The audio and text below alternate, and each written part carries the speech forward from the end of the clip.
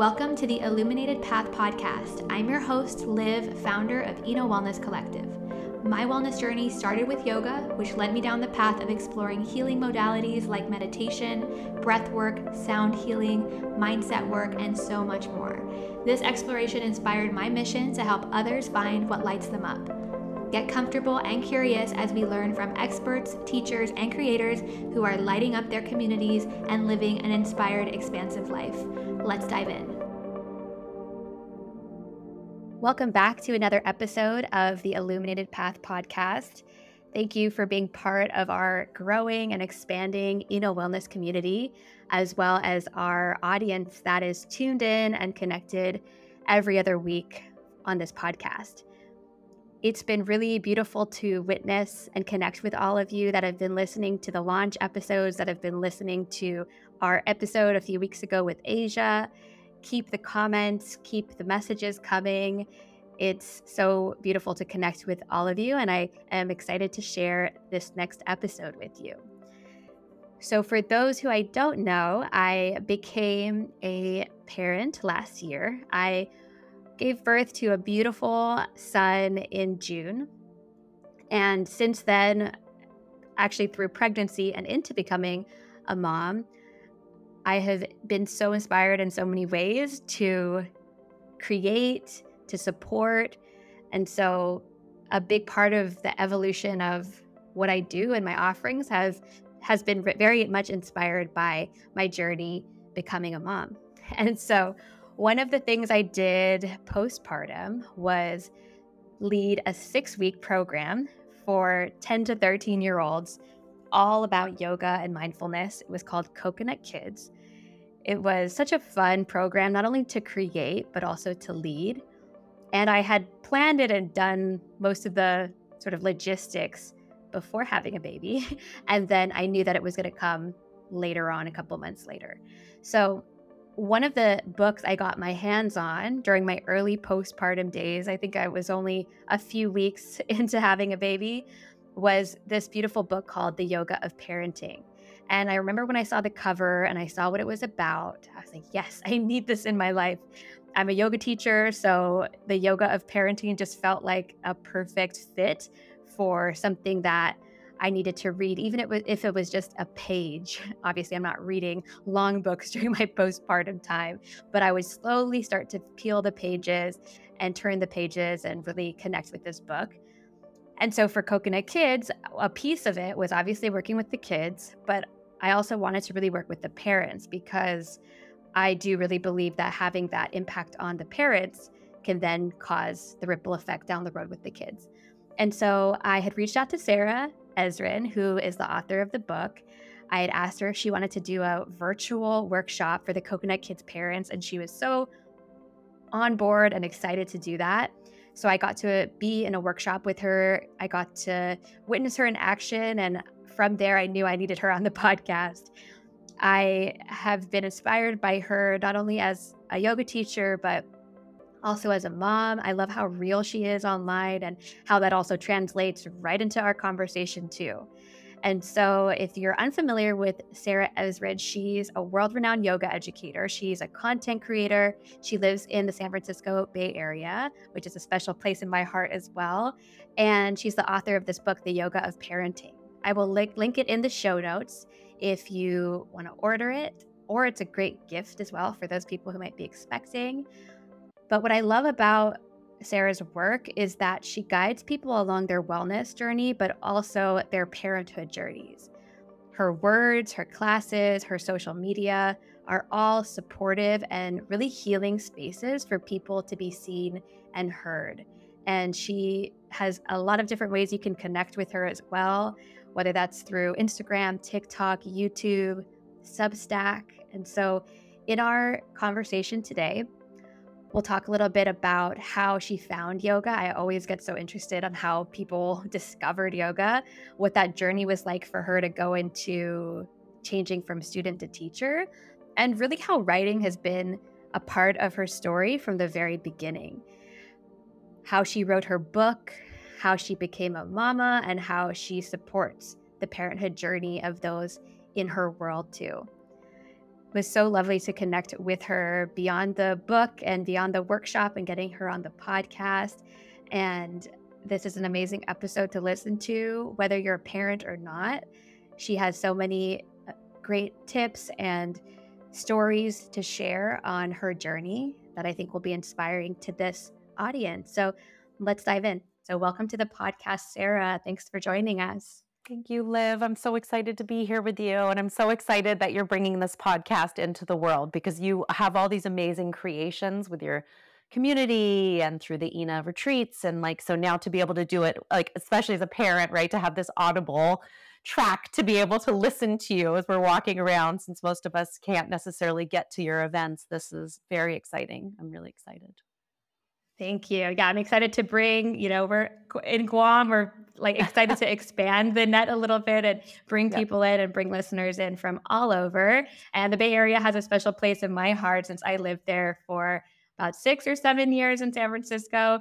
So, getting to connect with you and seeing what you're doing out in the Bay Area is super special to see. So, one of the things I'm always interested in as a yoga teacher myself is how people connected to yoga in the first place, what their sort of yoga journey was. I know yoga influences a lot of the different things that you do. So I would love to hear a little bit about what drew you to yoga. Where did you first discover it? Well, I have to give the credit to my father, actually, because I first discovered yoga as a joke. I had just turned 19 years old. This was 2001, the years of the VHSs, and he had sent me a box of gag gifts, if you will, about getting older, right? Which is hilarious. Now I'm 42. I'm like, oh yes, I was so old at 19, but with an AARP card, like retirement card. But one of the things was a yoga VHS. And my roommate and I, we were in college at the time. I was a sophomore in college. We put it on, we were still smoking at the time. I think we were fully expecting to be laughing at it. And it was instantaneous that we fell in love. Instantaneous. And we started to do it in our dorm room all the time. We started to find classes in the local town where we were going to school.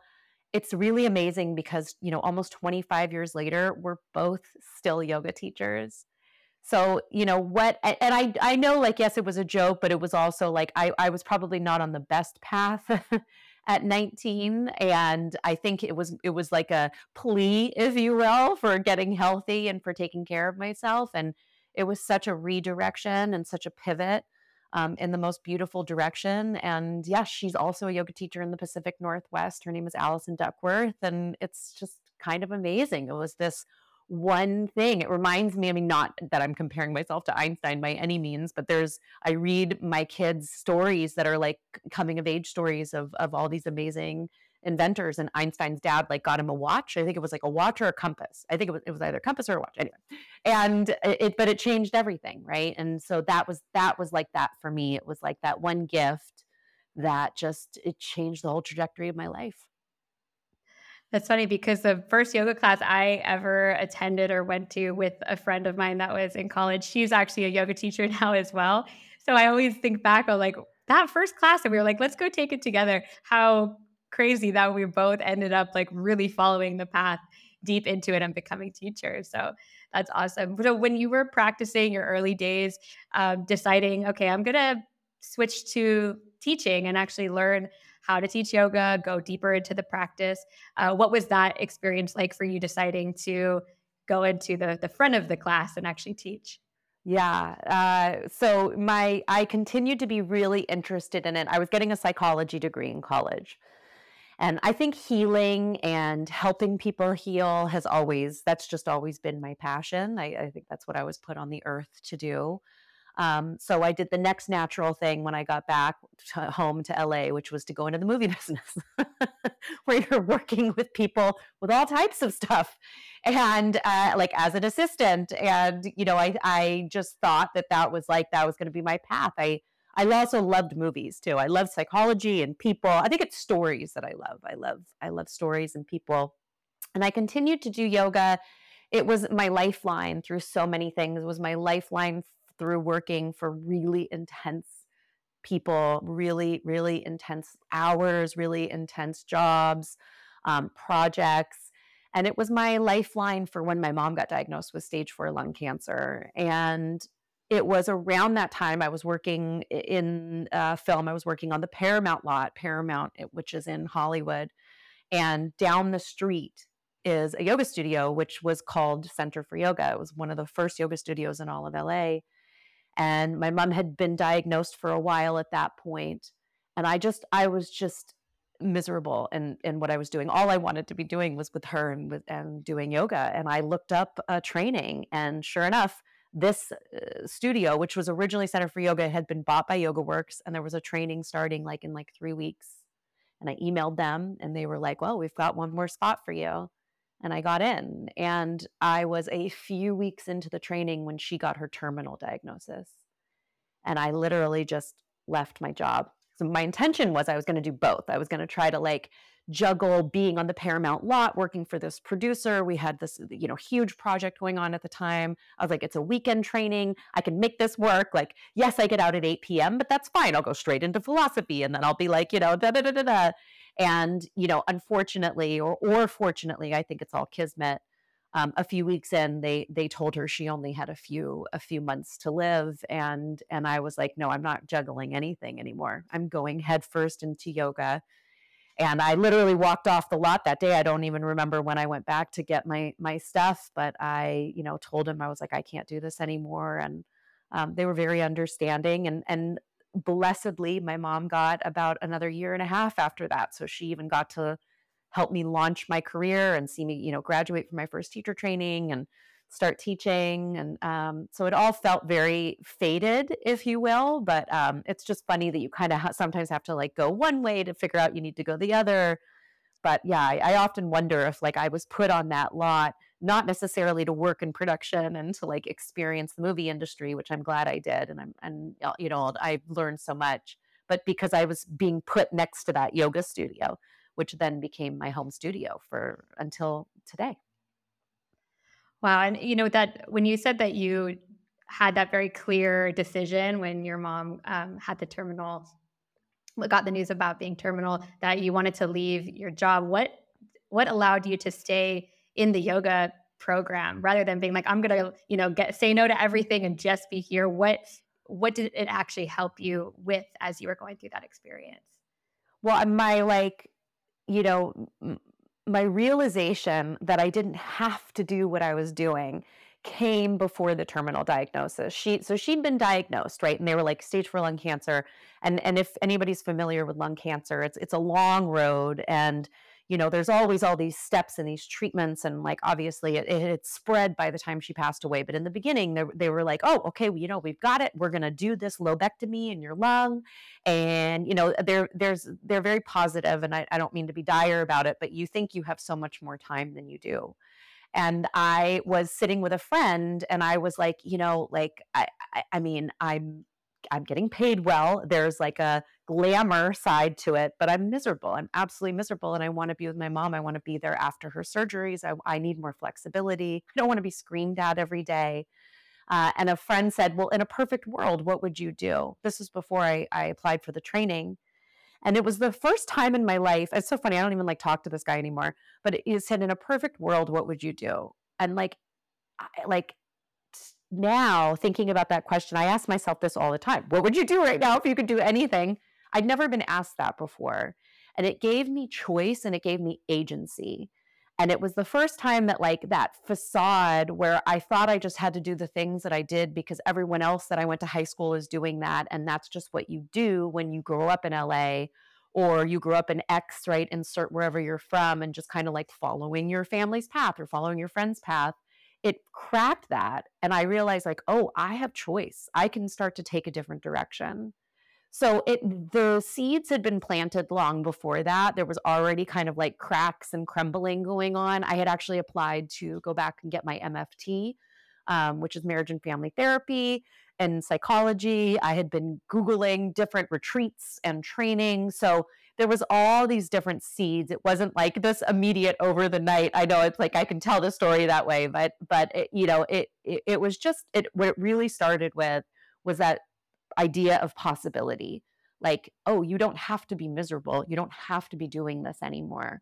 And really, if you could take everything away, forget how much things would cost, forget having to get there, what would you do in a dream world? And it's kind of amazing how our dreams become so much more achievable when we take away all those limitations. Such a powerful question. I ask that a lot to my coaching clients to, even something as simple as what's your ideal day? Like, what's your ideal morning? How are you spending it? Like, if time and money and all of that is out of the picture, what does it look like? And it is really a super powerful space to dream in. So I know that for me personally, when I went through my yoga teacher training, at least my first one, I really fell in love with being this student, and it led me into so many other trainings and programs and teachers and styles. And so for you, when you got into the yoga world and became a teacher, what was that path like after, in terms of either teachers you were really connected to, or other programs or certifications even that came after?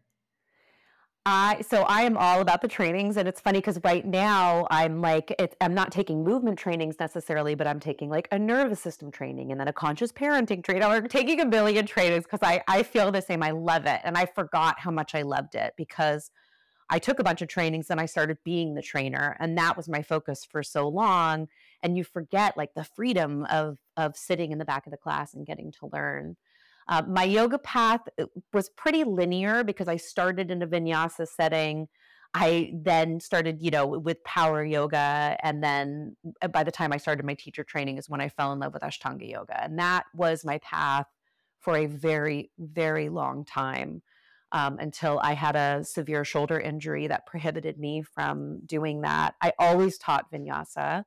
I would sometimes substitute Ashtanga, but I loved teaching vinyasa because I loved the creativity of the sequencing, even though my practice every day was the same, right? Because, Ashtanga is a memorized sequence. And then around when I met my husband, when I moved up here, when I had the shoulder injury, is when my own practice became very much more vinyasa flow heavy. I've always been a flow girl, even though I trained with amazing Iyengar teachers like Lisa Walford, but my main teachers have always been Mati Izrati, who started Yoga Works, and unfortunately we lost her in July 2019, and Annie Carpenter. And Annie is still like, I just was studying with Annie last week and was like dying in her class doing Warrior Two, like 20 years later. And I'm literally like, she's still challenging me and encouraging me to have this presence that I just don't find in anyone else's classes. So the path has been quite straight as far as my movement teachers go. Now, I've also had other amazing teachers along the way, like trainers and people who I gravitate towards. But other teachers that I've had are like not yoga necessarily, like, falling in love with soul cycle teachers and the class. I'm very, very obsessed with the class right now that started during the pandemic. Taryn Toomey's the class, and Taryn's classes, and one of her lead teachers, JC Gossett. So, and also now I'm really into meditation. And I've never studied with Tara Brach in person, but I meditate to Tara Brach's teachings at least once a day if I can.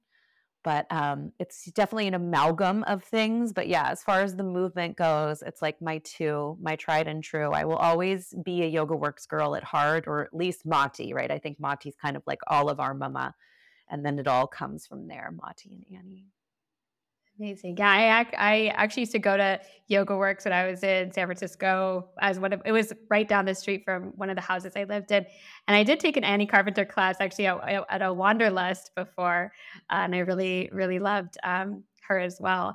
There are so many amazing teachers and styles, but I also find myself nowadays being really connected to teachers that aren't necessarily movement teachers either, that are, speaking or teaching on different topics that are all sort of related. So I know that, yoga is a piece of your puzzle, but also writing is a big piece as well. You contribute to all these different amazing places, and obviously you read a book. So where did that love for writing and wanting to actually include that in your work, where did that spark come from?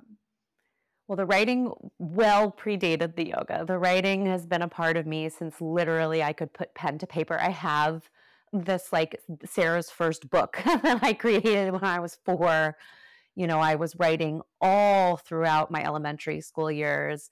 I was continuing to write in high school, though I had other things to do, but I definitely had like a good diary still going, you know. So I was always free writing was always something that was very important to me. A couple years into my teaching, I just really missed sharing in that forum. You know, I wasn't writing essays for school, and as I'd mentioned, right, I went back into a psychology program. I loved writing essays, and I think this was around the time that Mind Body Green had just started. I'm not even sure Elephant Journal had started yet. And I set the intention to start writing again. I was like, well, I want to write about yoga content. Like, I love it. I live it. This is all I want to do all day long. And I got published on Mind Body Green at a really early point in the website's, you know, and it's not even a website right now. It's like it's a whole movement in that media group's beginning, and then eventually it was Elephant Journal, and then it just slowly started to trickle from there. My goal was always Yoga Journal. I had best friends that were like on the cover of Yoga Journal like a week out of teacher training, and I'm like, what is this, you know? Very proud of them, but I had like, it felt like such a steep hill for me to climb to try to get there, because I didn't necessarily have the showy asana practice, but I knew that I could contribute something that was moving or inspiring for people. And so I set the goal to write for Yoga Journal. I like, that must have been 2010. It took me until 2018 to finally get to write for them. And I'm actually very glad it took as long as it did, because I've had a consistent, I write at least, you know, I had a weekly column for a while. It's slowed down just because of, you know, budgetary reasons in the whole industry. But I'm glad it took as long as it did, because I became more seasoned as a writer. I was much more confident in what I was putting out.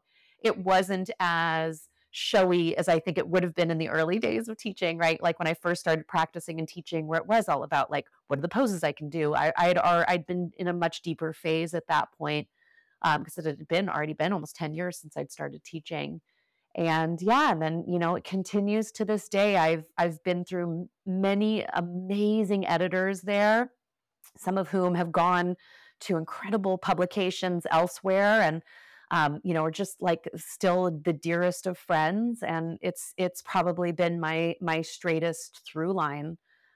It's been a real honor getting to be a part of Yoga Journal and getting to write for them. And I did eventually get to write a couple things for the magazine when it was still in print. So that, you know, that's always cool to actually see it in paper. But I love being able to write for the digital site, because I can get stuff up quickly.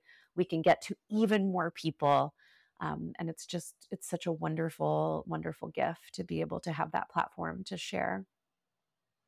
Yeah, and a good reminder that it doesn't happen overnight. Like you said, like how many years before it happened, the consistency and dedication. And yeah, Yoga Journal for any yoga teacher, anybody in the yoga space, like, yeah, it's iconic. Whenever I see someone that's like featured in Yoga Journal, I'm like, wow, what an inspiration. So that's awesome that you've had such a great experience and relationship, and that continues too. So writing has been a piece of your life. Did you always know eventually one day, like, I'm going to write a book? Or where did that idea come from that you're like, it's time, now is the time for me to start this? I did. I did know that, right? Because it was my Sarah's first book at age 4, and then my like teen vampire trilogy at like 10 or 11. But as far as the yoga book goes, I used to write out goals all the time. I'd write out like my 1-year goal, my 5-year goal, my 10-year goals. And I always had the goal of writing a yoga book. But when I look back to like 2008, 2009, it's just funny because the types of books I thought that I was going to write at the time, like, oh, I'm going to write an anatomy manual. It's like, what? Like, I don't know who I thought I was. And then I thought I was going to write like, you know, a like very like grounded Americanized version of the Yoga Sutras. I'm like, God, thank goodness I did not do that. And, you know, like how offensive now, right? Like some of these things I'm like, who did I think I was? But I think you kind of need that like blind ego when you're, you know, in your mid-20s and you're just starting a new career. And then I just went through this very long period where it was like, I want to write something inspirational. I want to write something inspirational, but I could not figure out what that idea was. I had a million ideas for one-off articles, Like I could think of an article in 5 seconds. I can write you an article on like how to deal with elbow pain and, what to do when this is a good one for waking and this is a good one for sleeping and this is a good one for midday. But I couldn't figure out, I'm like, what's the book? What's the book?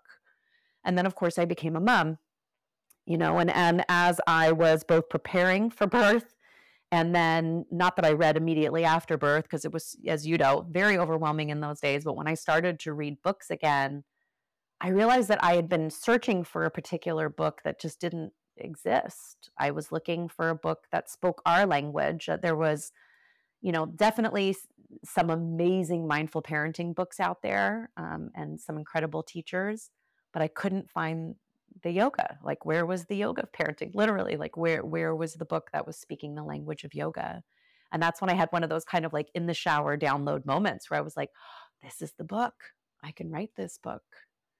But being 40 as opposed to 20, I knew at the time that I did not have the expertise or the experience. My son was like 1.5 when I came up with the idea.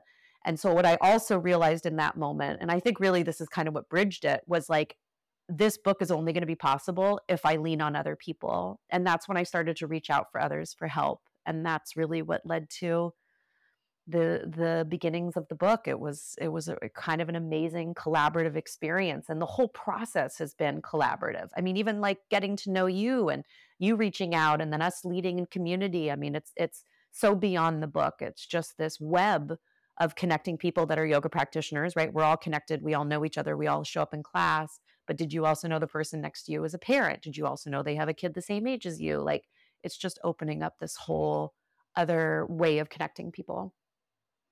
Absolutely. When I saw the book, I'm forgetting exactly which teacher reposted it that I follow, but I was a couple weeks postpartum, and I remember seeing this book. I was like, gotta get it right away. I need this in my hands right away, because really being in the thick of it, like those Yes. early weeks, early months, and I just really connected to even just the title, Yoga of Parenting, 10 yoga-based practices to help you stay grounded, connect with your kids, and be kind to yourself.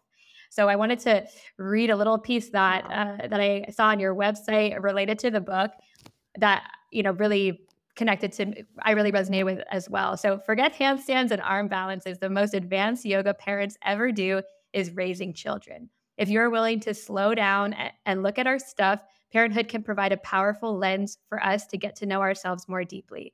Much like when we are on our yoga mats, it is a place in our lives where we can observe our tendencies and learn how to shift our behaviors.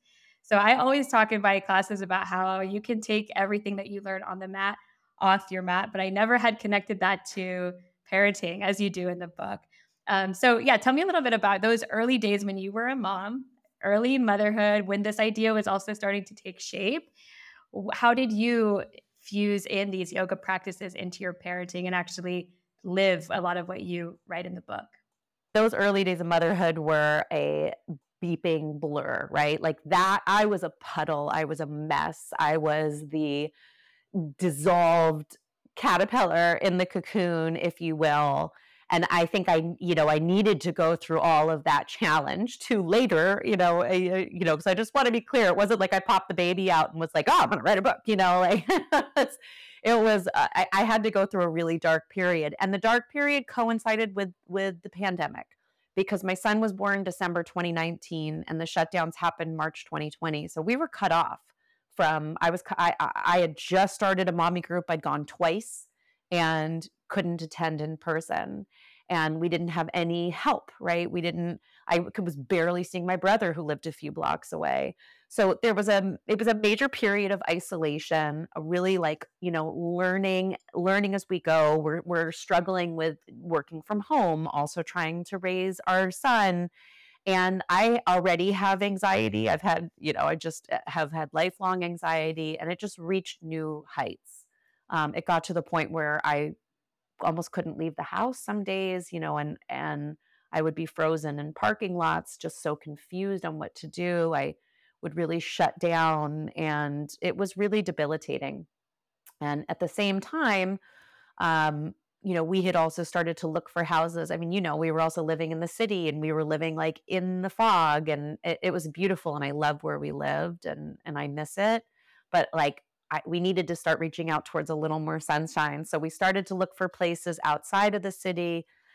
We finally found a house that was in Marin, which was, fantastic weather at the time of year that we moved. It really felt like the storm clouds had parted. And I also found a mental health professional that really helped me understand both. I definitely had postpartum anxiety, probably had postpartum depression, and here's our plan. So once I got the plan going, and my mental health team was in place, that's when I got grounded. That's when I started to be open to like, oh, I'm going to start reading more books again, and I'm going to start, doing this resource and taking this class. And that's when I was like, oh, okay, let me actually contribute to this space in some way. But I was a puddle. It was really hard. The transition from 0 to 1 was earth shattering for me. I have to say the transition from 1 to 2 was much easier, but I know for some people it goes the other way, right? Some people 0 to 1 is smooth, and then 1 to 2. But yeah, personally for me, it was tectonic, but also I needed that. I think just like when I had that big change when I was in my mid-20s and moving into yoga teaching, I think sometimes you need those, right? Where, whatever your world is gets crumbled down, and then you get to the roots of what's important, and you grow new things, new beams, and new directions. I'm definitely very new in my motherhood journey, only, 7 months in, but even just going through pregnancy was such a wild experience, so eye-opening, going through the birth portal and then into motherhood. I also, I gave birth right a couple days after a super typhoon that had hit Guam. So there was like no power, water, internet, like it was wild times.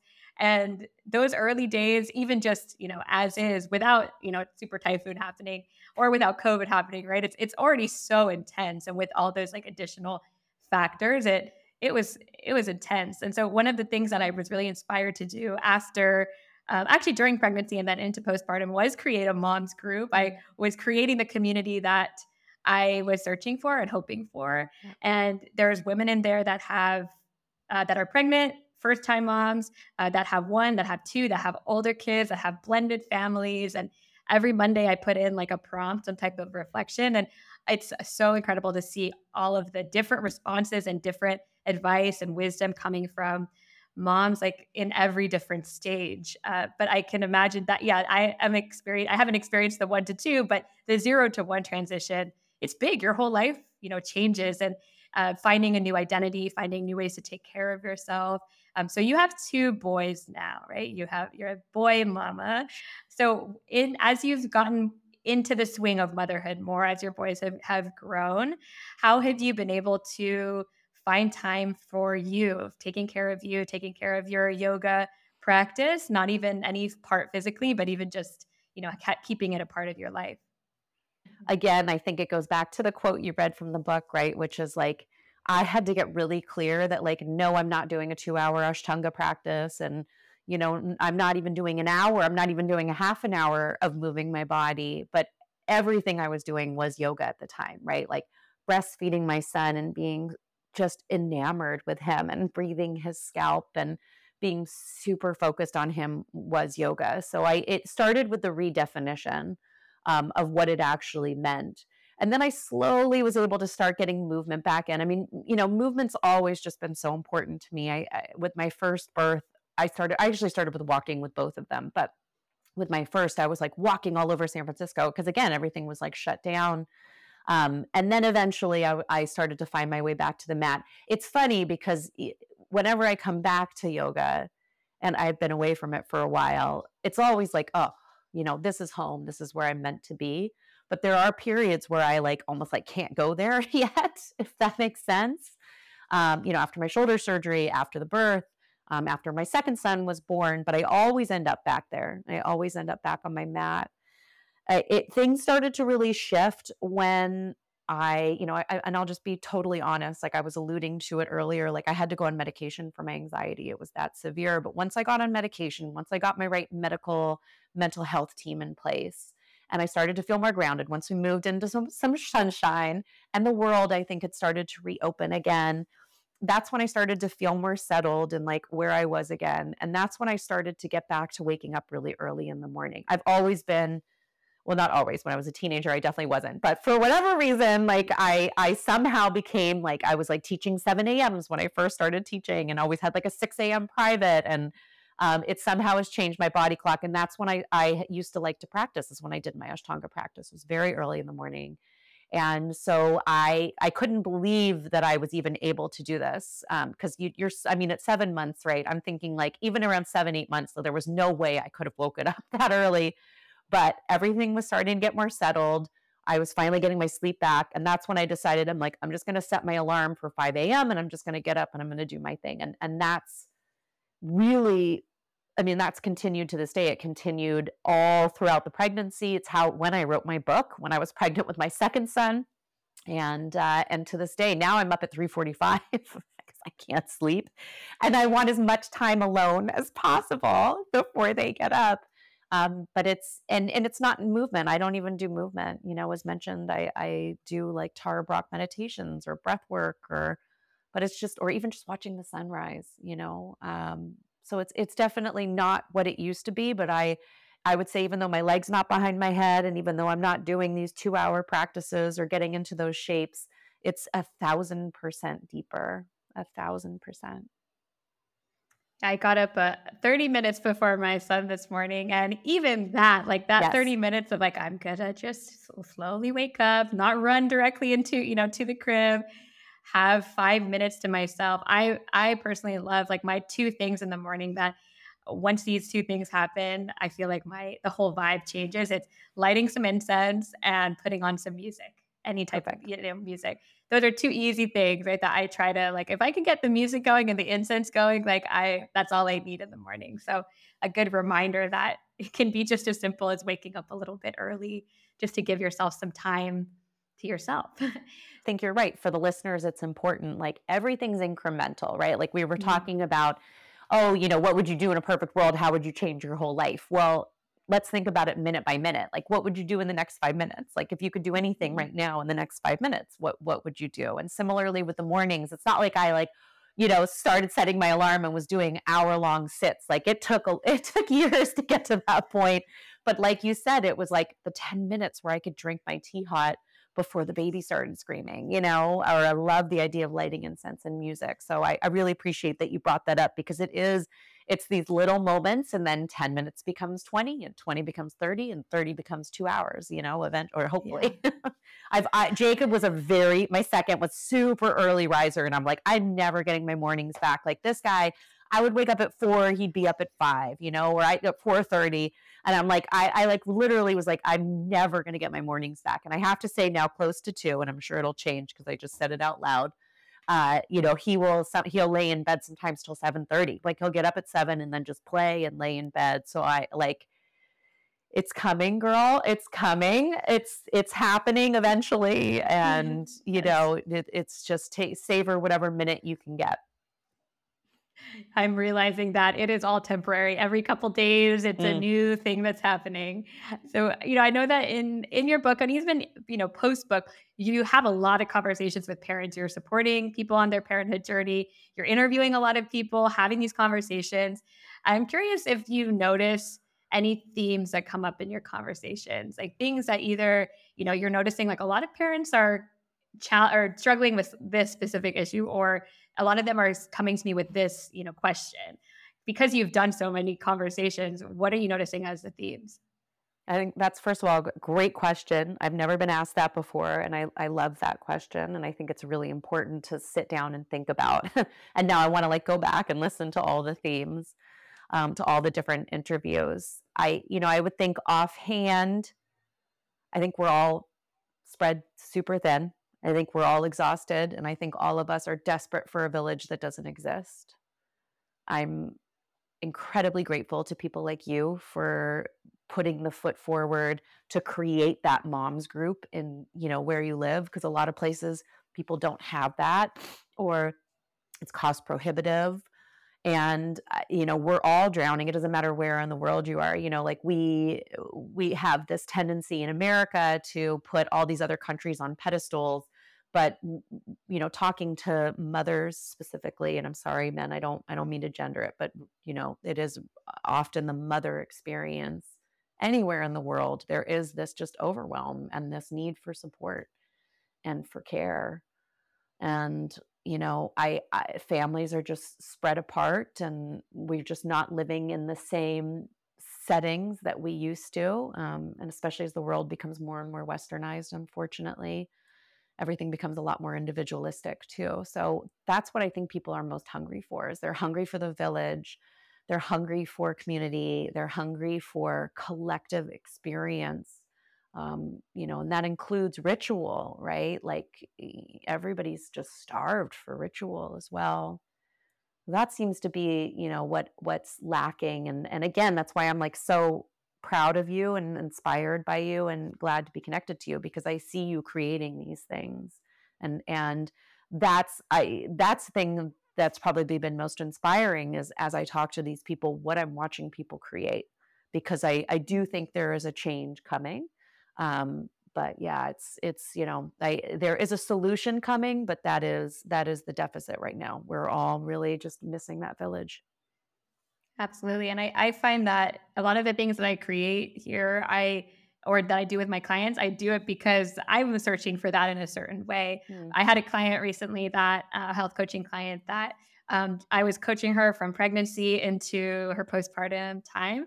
And we created as her like closing session, kind of a little ceremony for her. We did some yoga, we did a sound bath, we did a reflection, kind of honoring her transition into motherhood, like this big shift, crazy transformation that just happened that everyone kind of forgets about after it happens. And so I feel like something as simple as that, just taking a moment to honor the change that has happened when a woman is in the thick of her, like, postpartum times. I wish I had something like that at that time. So I'm like, I now will do that for all the clients I have that come to me in their pregnancy, postpartum journey too. So it's a good reminder to keep creating and keep sharing it, especially, we're all spread out. What I love about podcasts is it allows people to drop in regardless of where you are in the world.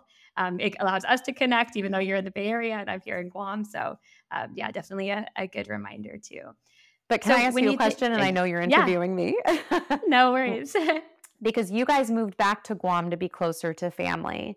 So like having lived in the States and now living back on Guam, does it feel like it's been westernized? Is there a separation of family? Does it feel like family is closer there? Are you learning things there that you can influence and help us with in the West? Like, what's the difference? What are you noticing as far as family in the village and showing up for each other? Yeah, so I lived in San Francisco for about 6 years, but then before I moved back home to Guam, I lived in Amsterdam for a couple of years. Okay. And getting to experience that culture, European, Dutch culture, how they look at everything from birth to the postpartum care that they get. I think just seeing that contrast between the US and Europe, and then moving back home to Guam, obviously moving back home closer to family, I do see the importance of family here. People have big families. Like my mom is one of 8 kids. I have a ton of cousins, a ton of family around here. And just the support, the village that is created when a baby is born. And even, whenever I go to all my family gatherings, I'm never even holding my son because he's being passed around to all the uncles and all the aunts, all the cousins. Like there's so much love that surrounds a kid and a child when they're born. But it is also a very sort of matriarchal society here. So I do see a lot of things passed down between the women. I find that even like my baby shower, for example, is really beautiful to see just the women in my family gather for that. But yeah, there's lessons I think from living in San Francisco, living in Amsterdam, and now living back home that I'm kind of infusing into my motherhood experience here. Definitely creating that strong family village and extended friends and family that are part of that village too. Yeah. I think that's going to be your book. It's like all the taking from all the different cultures and, just this wonderful way to support each other in this really Yeah. important time. Yeah, one of the, before I do any podcast interview, I'm always talking to my husband, telling him like, here's the guest, here's the book, here's the, I was talking to him about the person. And I always ask him, like, do you have any questions? Like, what questions would you ask, And he was like, ask her about the dads. And so I know that parenting is, co-parenting with your partner. And a lot of people are also having all other people involved in their parenting journey. But how do you parent? How about the dads in the parenting journey? How can they bring yoga into it as well? For sure. I mean, I'm torn now as I definitely lean towards supporting moms because I don't want to leave people behind. I don't want to leave non-binary parents behind. I don't want to leave the dads behind. So it's just an internal battle of my own. But going back to that's just where the direction I'm potentially going in, right? As I think I'm leaning more towards moms. But the book itself and my intention behind the book was to be inclusive of parents of all identities and parents of all genders because it is a universal experience and these days I mean everybody is struggling, right? It's regardless of what your gender is, regardless of what your role is.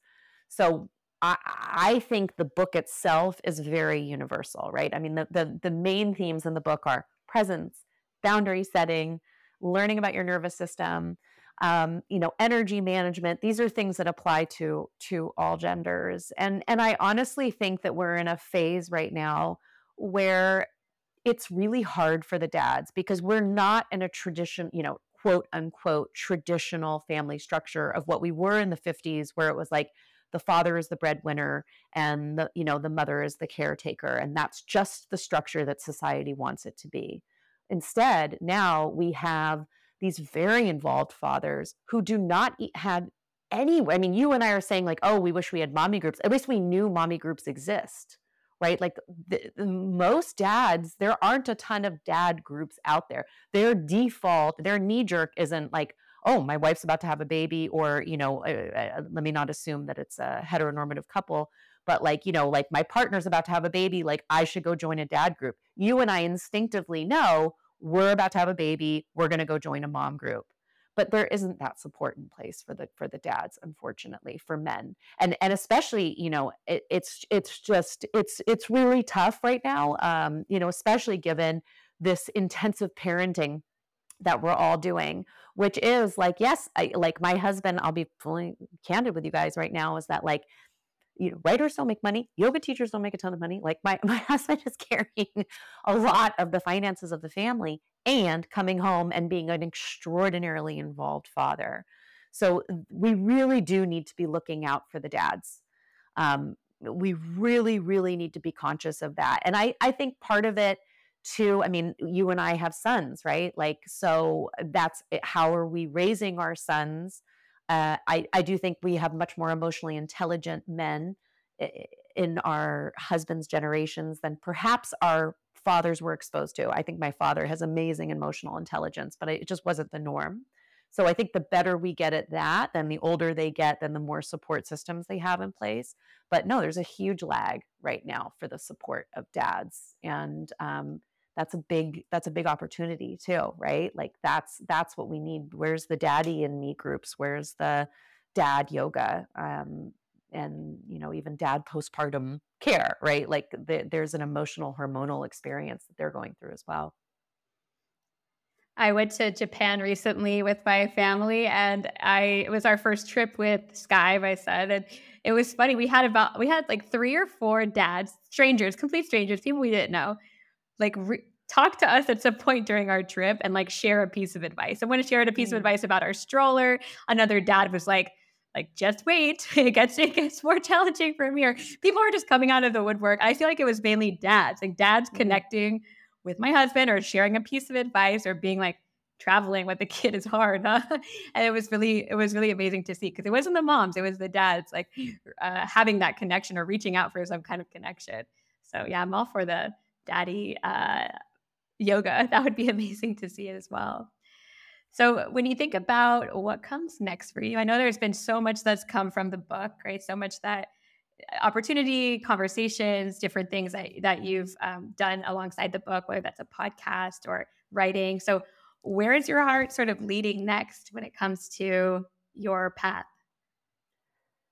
I'm definitely like in an incubation period right now. Like I feel like much like after birth or when I left movies to go become a yoga teacher or when I left college the first time where you go through that like I'm in the cocoon and I've been dissolved and I have no idea what's going on and where I'm going. That's what I'm in right now. I 100% feel that.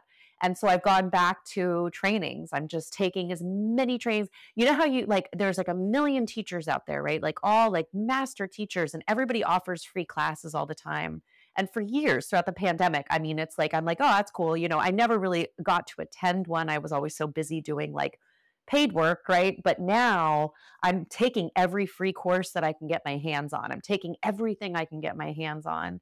And I think I'm creating something. It feels like I will be leaning more towards motherhood. Again, not to discount the dads, but I'm here to support anybody that wants to step in for that role or for non-binary parents. But I am leaning more towards the woman's experience in motherhood and creating some kind of like what goes on after mommy and me. Like we've got the support for those first 2 years, but like what about when the kids are 4 or 14 or 24? Like what sort of mom support systems do we have in place there? So that's what I'm leaning towards. I don't know anything yet. It's all kind of percolating, but I'm enjoying being in this phase of the not knowing and just soaking everything in. I'm absorbing everything possible, listening to every podcast, reading every book, and taking every course, free or otherwise, that I can. That's a fun season to be in, to be able just to learn and soak it in, and sign me up for that mom support group for the later years as well. It sounds incredible. So one of the questions I'm asking at the end of every podcast is, what is lighting you up these days? I mean, I like my instinct is like, oh, my kids are lighting me up, and they do. They also dim my light sometimes too. Let's just be real. But I think honestly, this learning experience, being back to being the student again, is very exciting. I love it. I love it because like when you go through a period where it's like you're the teacher for so long, and I'm always a student first, but just to be back in trainings and to like not have to be at the front of the class, to hide in the back of the class, to not have to raise my hand all the time, it's been actually amazing. I feel so infused. I learn something new every day and I'm just inspired constantly. It's like little light bulbs going off at all times, so truly being lit up. Incredible. And I know that I will link in the show notes your Instagram, your website, your TikTok, your YouTube, but where can people find you? Where do you hang out most? And where can people connect with you? I think I am on Instagram the most, for whatever, if that's good or bad, that just happens to be my hub. I am getting much more serious about my Substack. I've been writing more consistently on there and had a lot of subscribers recently. So thank you if you recently subscribed.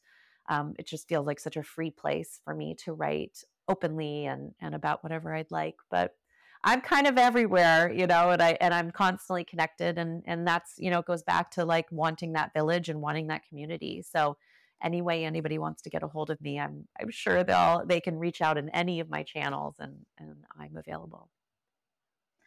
Well, it was so great to reconnect with you, to have you here. I am so inspired by the work that you're doing. I love your book. I want to make it a part of the book club for the moms group at one point. So there's so much wisdom that is shared here, but then and also all the work that you've done. So thanks for making the time today, and hope to connect with you again soon. Thanks for listening. If you like this episode, please rate and review, and don't forget to subscribe. Learn more at enowellnesscollective.com and connect with us on Instagram at enowellnesscollective.